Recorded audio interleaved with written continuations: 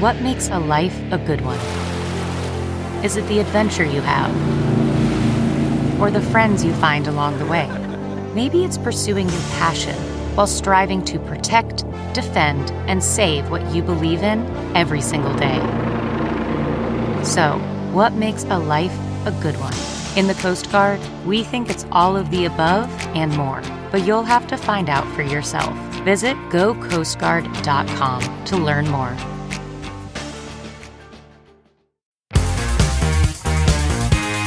This is Totally 80s, the podcast dedicated to the music of the greatest decade ever.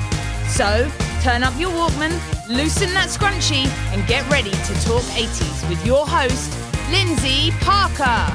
Hi, I'm Lindsay Parker from Yahoo Entertainment and Sirius XM Volume. Welcome to another episode of Totally 80s. Since we're all at home, why not take a second to follow us on Totally 80s on Facebook and Instagram, and email us your comments and show ideas to podcast@totally80s.com. You can also check us out on video if you'd like to see our lovely faces on our Totally 80s YouTube channel. So check that out if you're feeling like you're so inclined. And joining me today, as always, is my partner in all things 80s, John Hughes. Lindsay, I am ready to laugh today. I'm ready. Does anyone remember laughter? I do. You know why? Because we were just welcoming Jake Fogelnest onto the show on our last episode to talk about novelty songs in the 80s. And apparently this decade brought us so much hilarity that, not unsurprisingly, we ran long. So we had to go into episode 2 and bring this guy back. He is our special guest for a part 2. Comedian, producer, radio personality, writer for television shows like Billy on the Street, Girl Boss, Wet Hot American Summer, First Day of Camp, and a personal favorite, Difficult People. Also an experienced podcaster, which is why we went into extra innings with him. You may know him from his excellent podcast, The Fogelnest Files, which you should definitely check out. And of course, even from the pre-podcast days, you will remember from Squirt TV on MTV, a show that was very ahead of its time because it was started in his own bedroom when he was just 14 years old. So we're happy to welcome back to Totally 80s for more novelty talk, Jake Fogelnest. Welcome back. Thank you so much. It's great to be here. If anyone out there has a dislike of me, I'm sorry that this turned into a two-parter. And for those of you who do like me, it's patreon.com/Jake Fogelnest. We like you very much, Jake, which is why we decided to have you back, because we need some more comic relief. Let's get into a lot of comedians threw their hat in the novelty song ring in the 80s. Some from the SNL world. There was Billy Crystal with You Look Marvelous. Yes. Jake, you're giving it prayer hands. No, I have a lot to say about Billy Crystal's album, which this comes from. He got an album too. Was it like a normal comedy album that he would normally do? Was it like a Fernando album? It's a stand-up album, but it starts with it's bookended by song parodies. So you have You Look Marvelous at the end. Then you have a answering machine message from Fernando. But it starts with him and Christopher Guest doing the I Hate When That Happens guys. Yeah. And they did a little song to that. And then it's Billy Crystal stand up. But then he does on the album, and he refers to it. I want to do this last piece. He refers to this comedy routine as a piece because it's very serious to him. You know, Billy Crystal grew up. His father was a record producer and produced a lot of jazz records and put out a lot of jazz music. So Billy Crystal grew up around all these great jazz musicians. And then he does sort of this piece from his childhood. And Tom Sharpling came up with the term for it, but he puts on what's essentially audio blackface and does this routine of like him as an old jazz man character. And it's just, he did it again for comic relief when they did it for Hurricane Katrina. And it's just like, I know that Billy Crystal's intentions are coming from the best place. I know that he, truly grew up in this world, but at the same time, it is just tone deaf. And and it's Billy Crystal. It's very hard.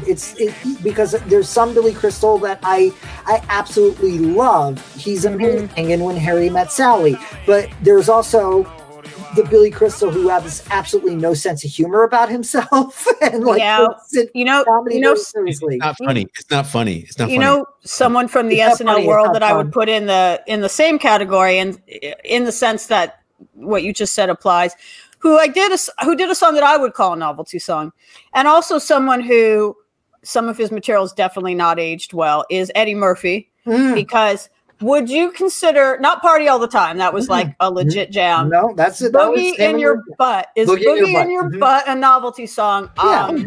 It's nonsense. It's a nonsense novelty song tagged on to the end of his stand-up album. One of the greatest things that I am most proud of writing for Billy on the Street is Mark Twain quote or Eddie Murphy's stand-up routine. And which is a game that we played, and there, I think Billy on the Street's now on Netflix, and it airs. And look, I love Eddie Murphy, and I think Eddie Murphy has reflected upon that material, and he has apologized for that material, and he was wonderful in Dolomite Is My Name. But Eddie Murphy at 20 years old said a lot of really ignorant, stupid, hateful stuff. And the world laughed with it. And Eddie Murphy today looks back on that and cringes, as he should. It should be highlighted. There are also huge sections of Eddie Murphy's Delirious that are absolutely brilliant and hysterical. But, he was 20 years old. That being said, though, Boogie in Your Butt holds up. It's pretty funny.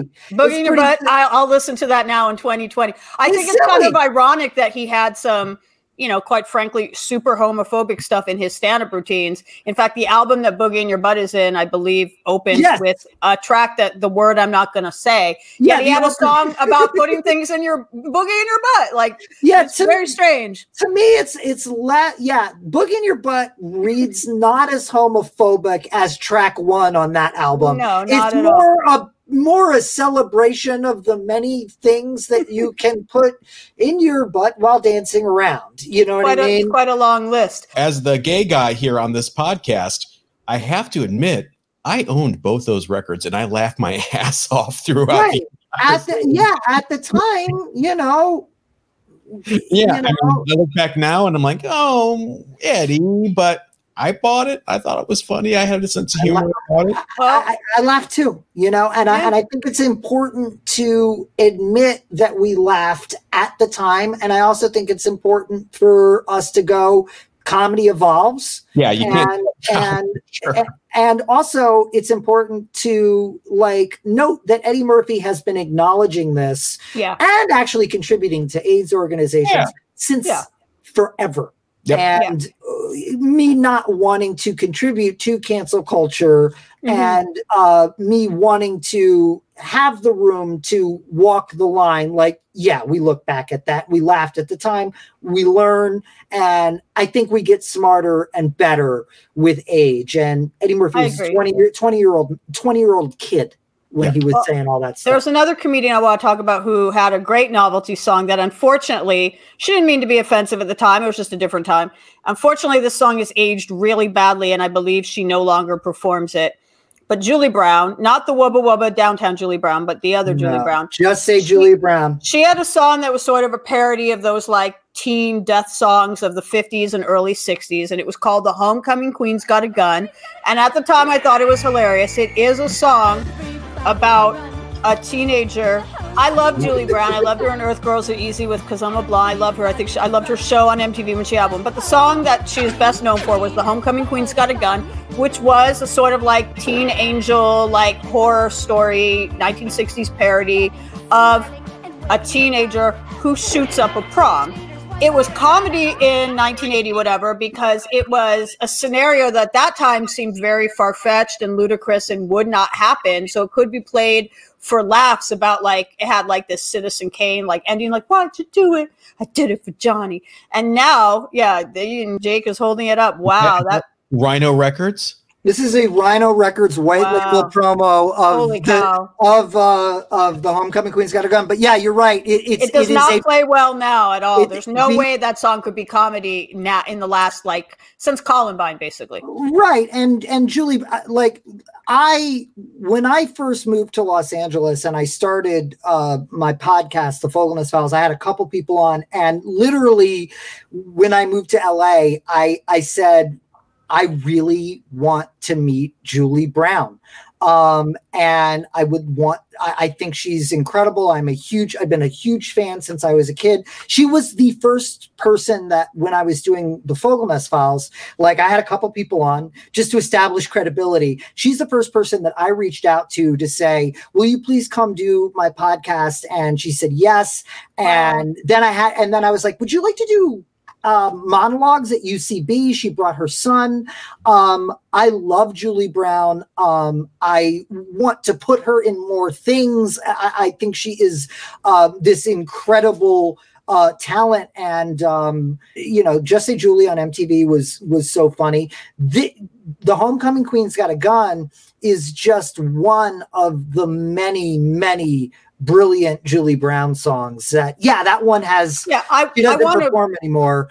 I want to point out that no one was offended by it at the time. No, there was no offense. It was not a distasteful song for the time because it was a scenario that we did not hear about on the news all the time. The idea that some vengeful teen would do this, and it was a funny song. I took no offense to it, but now when you listen to it, it's like, oh, holy cow. Can you imagine if this song came out now? Because quite sadly, the world has changed a lot. And it definitely plays a lot differently now. There is one part that I will always crack me up no matter what. And that is when I lean down and whisper to Debbie in her good ear. In her good ear. Yeah. In her good ear. Actually, what's funny is I saw the video and heard the song for The Homecoming Queen's Got a Gun before I saw Citizen Kane. So thanks, Julie Brown, for ruining Citizen Kane for me, because I knew from the beginning when, he goes Rosebud, I'm like, oh, it's his sled. Because of this song. I was not surprised at the end of Citizen Kane because of Julie Brown. But, she didn't mean any harm by this song in multiple ways. She meant no ill will. You got to give a shout out to A Girl Fight Tonight, too, because that's a song. Trapped in the body of a white girl, which again, you could say, oh, is that okay? Yeah, it is. And it's like Julie Brown, I couldn't love her more. And yeah, she's awesome. And you can get, I think, direct from her website, Just Say Julie, her MTV show, which I just... Look, a model's brain. It was so formative. She was so formative to what I thought was funny. And I went back with her on it's behind the Stitcher premium paywall. But I found her first appearance on Laverne and Shirley. Wow. I just am the biggest Julie Brown fan. I saw her Frozen Easy in the theater. Laverne, I did too. Laverne's new roommate when Shirley leaves is Julie Brown. Is that true? She did she said she did 2 episodes as 2 different characters. And Julie Brown is one of those artists where I'm like, yes, I have it all. I have if it's a promo copy, if it's a 12-inch, if it's a 7-inch, if it's a cassette, I just for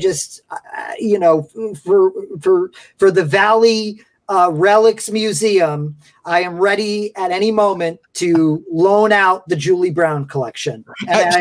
And so talented, because Girl Fight Tonight has a phrase that is really just gut-wrenchingly funny and actually kind of really poetic and really artistic. And that is, Girl Fight Tonight, blood and mascara will run. That's quite goth, actually. Right? The other thing that's so interesting about Julie Brown's album, speaking to what you were saying about it being an album-driven industry, first of all, signed to Sire Records, and they have a couple of songs on the Trapped in a Body of a White Girl album that are just kind of straightforward pop songs, because they were simultaneously seeing that they could try to break her as a kind of like a Madonna, even though she was parodying Madonna. They were, kind of almost what happened with Tracy Ullman, who was a comedian, but had real, covered Kirsty MacColl and had real songs. Interesting. I didn't know that, actually. I got to go find that. I know you have it, but I'm not prepared. I don't have my Julie Brown album. It's just it's a weird area where I am a completist, and she's great. I will go to the Valley Relics Museum, but there's a couple other comedians I want to talk about who did songs that I would consider novelty songs, one of which is a timeless classic, but one of which, even though I found him really funny at the time, the video, at least, does not age well, and that is... rest in peace, Sam Kinison. But the Wild Thing video, he covered the Troggs' Wild Thing. And, obviously with some different lyrics where he's like, why didn't you tell me you were a demon from hell? And it has Jessica Hahn in her, like, rebellious phase, sexy phase. And it basically shows her, like, just kind of, like, putting on a sort of, like, striptease type of, like, girls, Motley Crue style show. And there's all of these... actually, Rodney Dangerfield's in the video, but there's like a whole bunch of other hair metal people from the time, like members of Aerosmith and Guns N' Roses and Poison and Bon Jovi and Rats and Billy Idol and Motley Crue, actually. And they're all kind of like yelling and screaming at Jessica Hahn and like ogling her. And like, I completely remember thinking this video was funny and thinking Sam Kinison was funny. I still think Sam Kinison's stand-up is funny a lot of the time. I think he was a great comedian. But, him, again, everyone was getting green lit because, I don't know how I feel about Wild Thing by Sam Kinison now. I remember really respecting the amount of restraint used in that video because they actually did not hose her down at any point. So, they got one up on Warrant then on Cherry Pie. Yeah, I mean, I obviously... Sam was a rock and roll comedian. I think probably the likes of which we had never seen before. And I think that, working in comedy and working in music, there's this bizarre thing where all rock stars want to be comedians and all comedians want to be rock stars. It's a very, and sometimes it melds very well together. You know what I mean? Even going to like the Foo Fighters and some of their early music videos and stuff like, but Sam Tenacious D is a perfect example. Tenacious D is the ultimate example. And I just think that I would have loved to have seen Sam Kinison at 1:00 in the morning at the Comedy Store. And then I would have liked to gone home. I'm very glad that, I was not part of Sam Kinison's entourage. I'm glad, you know what I mean? And I know Andrew Dice Clay and Sam Kinison were very contentious. It's very interesting that that Dice never made a novelty song. He didn't, even though he did Ford Fairlane, which I think is actually a great movie. He was in A Star Is Born last year in a series, a musical film, but in a non-musical role. And he's incredible because what I think is the Dice character, there's Andrew Clay Silverstein, the actor. And then there is the Dice Man, which is this character he created who was, like if you go back to old episodes of Different Strokes, he was Andrew Clay, then the Dice Man. And then it gets mixed, it gets mixed up as the fame kind of happened. The Andrew Clay Silverstein became sort of Dice. And now I think it's sort of balanced out. And what about with Sam Kinison though? Was that him in real life? I think unfortunately we'll never know. I think that Sam Kinison, not to bring the show down, was in a good period. And then ironically was killed by a drunk driver. And, he came from a religious background and I don't know how Sam Kinison would have evolved and what side of the debate he would be on. It's just I don't know. But, for his time, his voice was valid. It was a massive hit. It was a MTV staple. It was, do I think it sent the wrong message to a lot of young boys? Yeah, absolutely. But not every young boy for its time. I think it's important in the history of pop culture and comedy and a good song for Sam Kinison to do as a rock and roll comedian. It's the ultimate rock and roll song. And then if you want to look for something really funny, listen to the Troggs tapes, the recording session. Well, on the subject of rock and roll comedians, something that's come up on the show before, the best rock and roll comedy show, in my opinion, ever was The Young Ones. I agree. And even though it was not a hit here, Neil from The Young Ones, Nigel Planer, he had a number 2 song.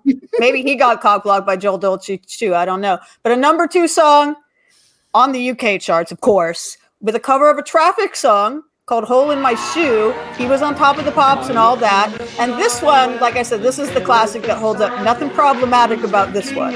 I love everything that is related to The Young Ones. But the fact that he had a number 2 song in the UK shows you how big that show was over there.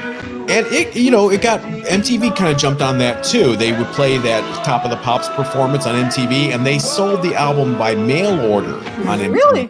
Yeah, there were direct mail commercials for it.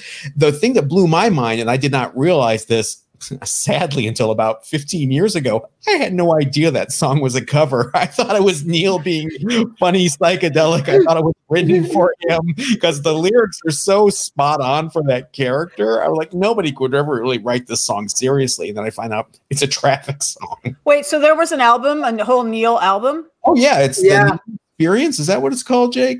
I forget the exact name, but yes, there's a Neil album, and then of course the Young Ones did a cover of Living Doll with Cliff Richard, and just the relationship. First of all, Lindsay, I couldn't agree with you more. Just in terms of rock and roll comedy, the Young Ones is the gold standard, and so informative to myself and everybody else that I know in comedy. We just have such an appreciation for the Young Ones. And the 12 that they did, and the relationship that the Young Ones had with music, of just like, music, and then Motorheads in their living room, and the Damned, the friggin' Damned, like music. The musical guest in the middle of a sitcom is not something that's ever been done, to my knowledge, since. And I don't know if you could. And the Young Ones is just. For anyone that hasn't watched The Young Ones, like, please do it now. Do it now. You have such a gift waiting for you. If you're listening to this, you're going to love The Young Ones. Yeah. It's just so funny. I don't think a year goes by where I don't, pull out an episode of it. And I within the last 6 months, I had to watch the Nosing Around segment. It's just it's a rock and roll comedy show, and they had two novelty songs attached to the show. I love Neil's thing. That's hilarious. You didn't know it was a Traffic cover. I'm remembering all this stuff now. It's called Neil's Heavy Concept Album. Yes, Neil's Heavy Concept Album. Hello. Oh, there you are. What you doing under the table? Oh, never mind. Listen, I want to tell you about my groovy new album, right? It's called Neil's Heavy Concept Album, and it's really beautiful. It's got a great song in it, right, called Hole in My Shoe. Look. And all that I knew was the hole in my shoe, which was letting in water. Remember me? I'm Neil from The Young Ones, right? And the main thing about this album is, like, you can only get it from MTV, right?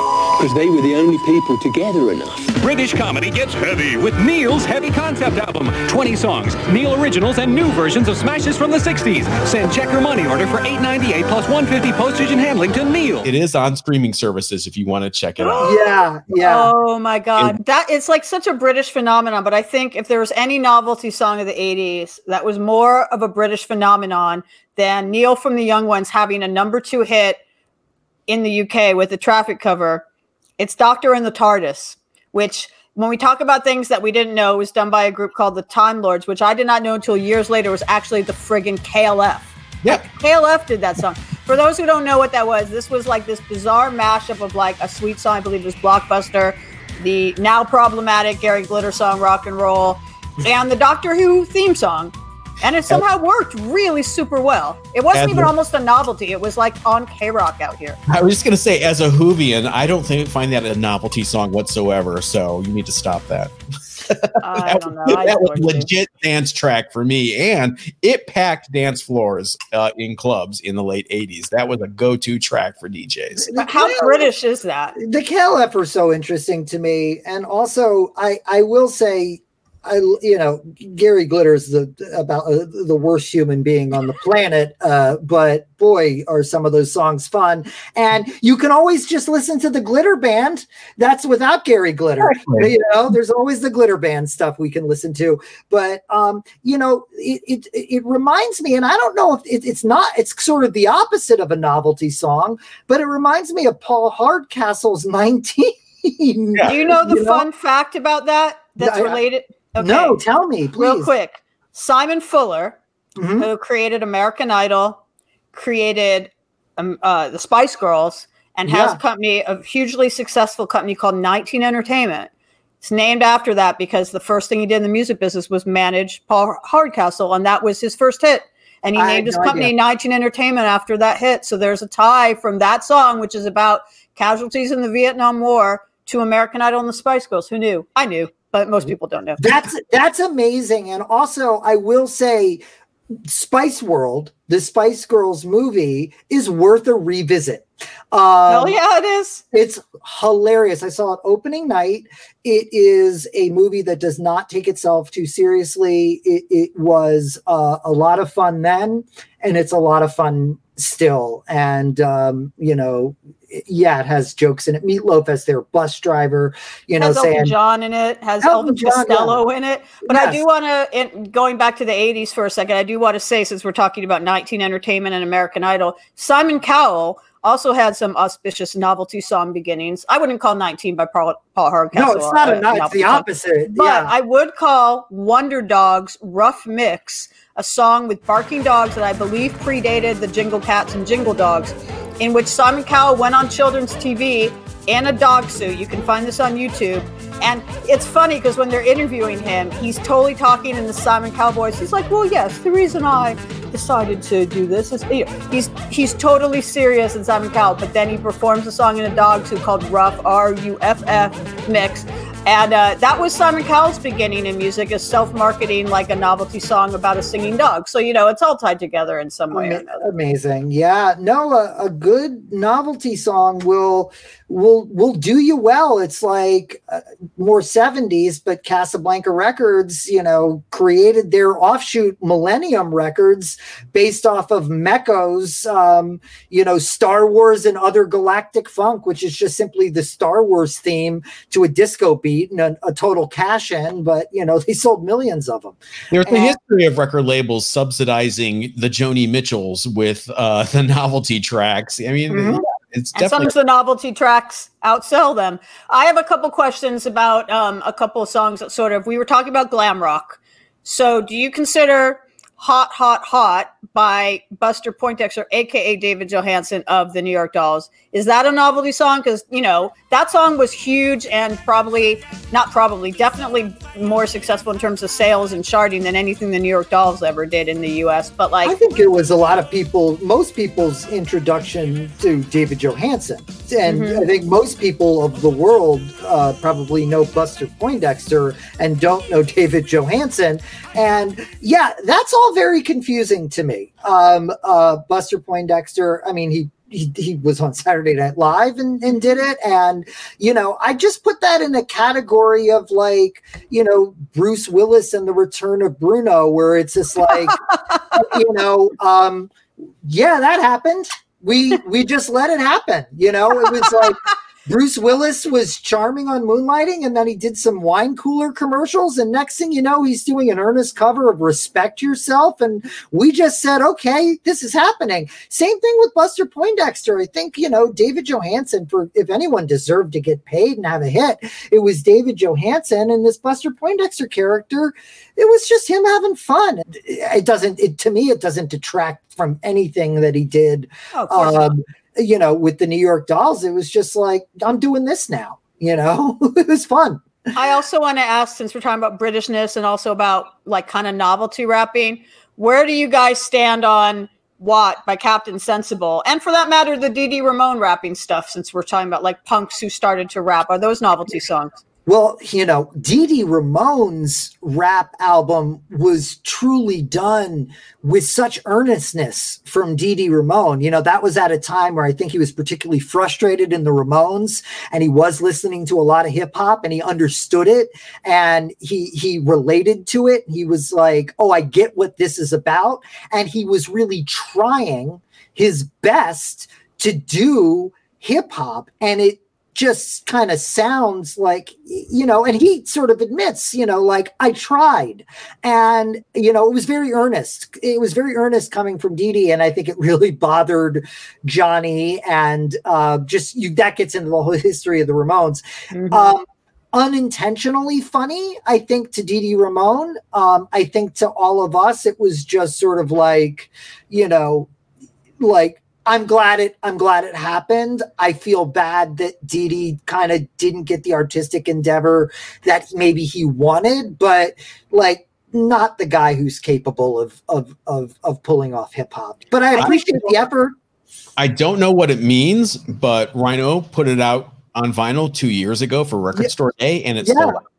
It sold well. It sold well. It sold out. It sold out. One of them to me, my dear friend Jocelyn bought me that as a gift, and she just knew I don't have the original, and I'm very happy to have the Rhino Record Store Day repress. And it's good to be prepared. It's good. You're very good well to be prepared. I will say though that Captain Sensible's rappy song, WOT, W-O-T. I don't know if he was trying to be serious. I think he was trying to be funny, but I think he pulled that one off. That song is a banger. That song's a banger. Captain Sensible can do whatever the hell he wants. You know what I mean? He's Captain Sensible, man. We were talking about novelty songs paying the rent, more or less. We got to talk about Frank Zappa and Moon Unit. Well, I was just literally about to say that. I was literally, before I said, sorry, John, I was about to say, so since we're sort of wrapping things up with people who actually are credible, who were like real musicians, who came from real bands and had a large body of work. Yes, I teased it a couple of times during the show. Frank Zappa, as legit as it gets, certainly if you're at a level where you're getting your not even a specific song of yours, but your style is getting parodied by Weird Al, then, you are a real credible artist. But for a lot of people who are, not super huge music dorks, they probably only know him from Valley Girl. And I believe that did not sit well with him, or, this song was a double-edged sword for him because it did pay his rent. It was a huge hit. It was his only top 40 hit. But, did it really represent what he was about? No. It's very interesting because, I love the story behind this song. I love that he, pulled Moon into the studio and, to do it. And, it was a double-edged sword. At the same time, I do have a 12-inch of them,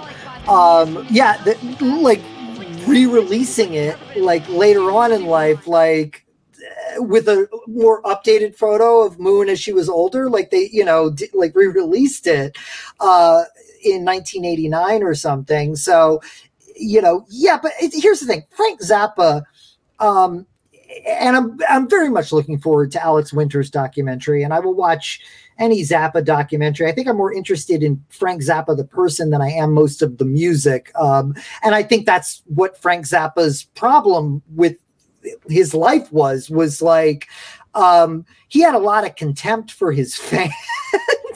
And apparently he had a lot of contempt for the Valley, because I grew up in the Valley, and I specifically remember being a very little kid, my mom picking me up from school, it was her day to carpool, Kiss FM or KIQQ, one of the top 40 radio stations was on, and they were playing Valley Girl, and she was laughing her ass off, and she was like, this song is hilarious, it's about where we live, I don't even think I had a concept of I live in quote unquote the Valley or the San Fernando Valley. She's like, it's about where we live. And even at that grade school age, I listened to it. I'm like, this song ain't flattering. This song is making fun of where we live. And I actually didn't know anyone who actually talked like that. Of course, there were references to things like the Galleria and stuff that I knew. But I was like, I don't know anyone who talks like this. But, he definitely, if he had contempt for his fans, but definitely this was, it's funny to me that Valley Girl became this thing that spawned a movie. it spawned a fashion craze. It spawned like a whole like pop culture interest in the Galleria. And there was like the Valley Girl handbook with like, you know, the dictionary of how to talk like this way that I never heard anyone say gag me with a spoon ever at all. We said like and awesome and rad, but I think everyone in the 80s in California especially did. But like, you know, it's interesting. Lindsay, I think you might have hung with a smarter crowd. You know what I mean? It's just interesting. I say like all the time. It's actually been brought up to me that I say it a lot, and it's something I can't untrain myself to do because I grew up. I don't know if that's even a Valley thing. I don't think that's a Valley thing. I think that's just just as broadcasters, we notice this thing. And so like as I was like trying to say, but I think Moon Unit did encounter these people, you know. And I mean, it was based on truth, but it's to the extreme. But my point is, it spawned this whole pop culture phenomenon that was a hugely successful movie that even just got remade and stuff. And like, it was not. I just said like again. It was not a song that was meant to really celebrate the Valley and the people of the Valley. It was making fun of them for being shallow and materialistic and airheaded. And yet it became, so I don't know how Frank, if you're talking about him having contempt for his audience, felt about the fact that it became this Valley, you know, thing, you know. I appreciate that song for a few reasons, but mostly for giving me the phrase Lord God King Bufu. That was to this day. And I love the most earnest, cutest performance by Moon Unit on Solid Gold, lip syncing this. It's okay. She's got like star quality at the age of 13, just kind of like, you know, casually tossing by these bon mots while the Solid Gold dancers are writhing around her, Joe Valley Girl. It's the cutest thing ever, and I can see why she eventually got a sitcom on CBS. She's got I just love Moon. Yeah, she had a sitcom for a minute, and you know, and then. And with Dweezil, and then Dweezil also released, you know, a song not nearly as successful as Valley Girl, but on his dad's label. You know, Dweezil being very into metal, but they did a song called "My Mom Is a Space Cadet." Didn't Eddie Van Halen produce that? I think so. Work on it in some way? Yeah, it's not in some capacity. I certainly think that Eddie Van Halen gave Dweezil some guitar lessons or something. But like, you know, he was so into metal, and "My Mom Is a Space Cadet" is what do you call that? You know, like Frank Zappa's songs, you know, going back to, you know, the Mothers of Invention, you know, have inherent humor to them. They're, you know, so Valley Girl being the big hit, I think there was other humorous things that he was trying to say in his music. And I think that also, you know, by the time we get to the end of Frank Zappa's life, it was like, I don't need musicians. I can make a symphony with a synclavier, you know, with a computer. And like, he's a very interesting man. I will be endlessly interested in his story. He was a great wit and a great interview subject, and possibly a terrible human being.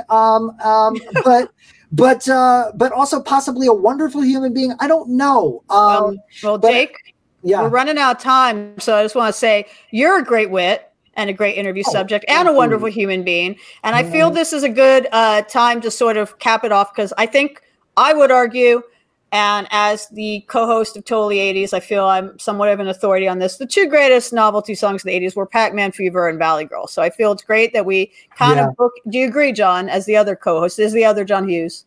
I'm gonna vacillate a little bit on Pac-Man Fever, but I do want to make sure, as the that dude on Totally 80s that always does this crap, I want to give a quick shout out to Blotto for being early MTV novelty hit. I want to be a lifeguard. Yeah. So, and I want to be a cowboy. People wanted to be a lot of things in the 80s, apparently. But Blotto, I'm going to pour 40 for you later tonight. So, Jake, I'll actually, since we both threw in our suggestions, what do you think is the greatest novelty hit of the entire decade? Novelty, I'll leave it with you. The greatest novelty hit of the decade. You know, it's very hard for me to pick a favorite. I will give it to the King, Weird Al. just because I'm just going to in general.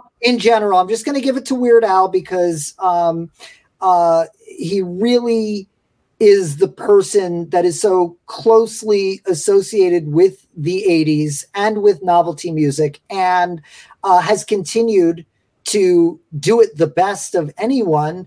I think even the Lonely Island, who in my opinion are three gentlemen who have yet to make a mistake with their novelty music, and are spot on. They will give it up to Weird Al.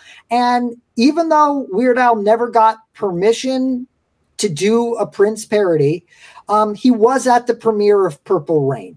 So, if you get invited to the premiere of Purple Rain because you sang Eat It, you win the 80s. You're the GOAT. You're the GOAT. You're the greatest of all time. And it's just so much fun to do this with you because we could talk for hours. We could, but we do need to wrap this up. It was unfortunate for people.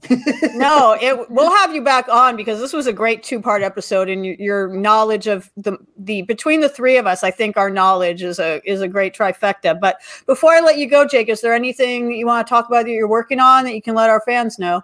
I started a Patreon. I couldn't be busier, so I decided, let me make myself busier.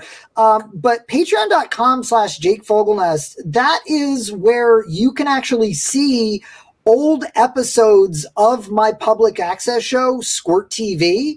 Wow. Some as they were originally broadcast. There's all different tiers. I'm also making new podcasts, and I just said, F it.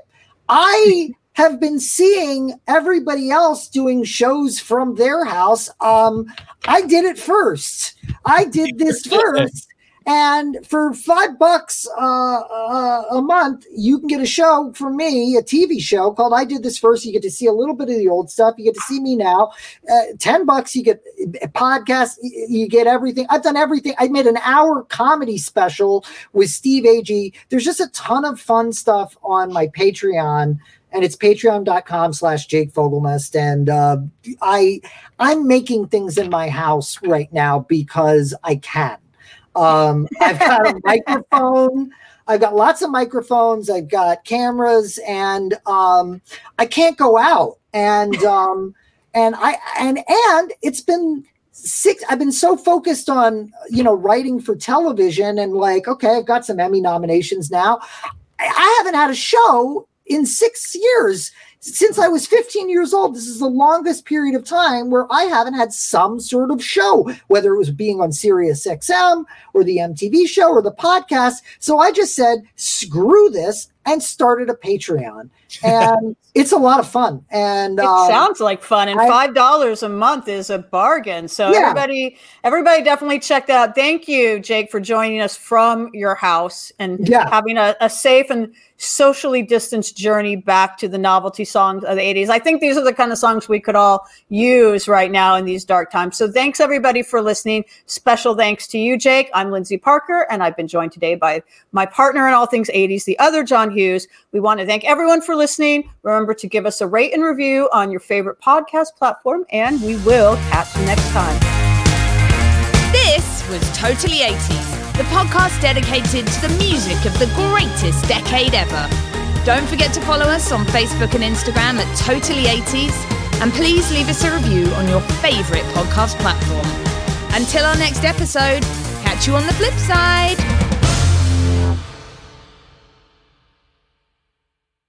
Look around. You can find cars like these on AutoTrader, like that car right in your tail. Or if you're tailgating right now, all those cars doubling as kitchens and living rooms are on AutoTrader too. Are you working out and listening to this ad at the same time? Well, multitasking pro, cars like the ones in the gym parking lot are for sale on AutoTrader. New cars, used cars, electric cars, maybe even flying cars. Okay, no flying cars, but as soon as they get invented, they'll be on AutoTrader. Just you wait. AutoTrader.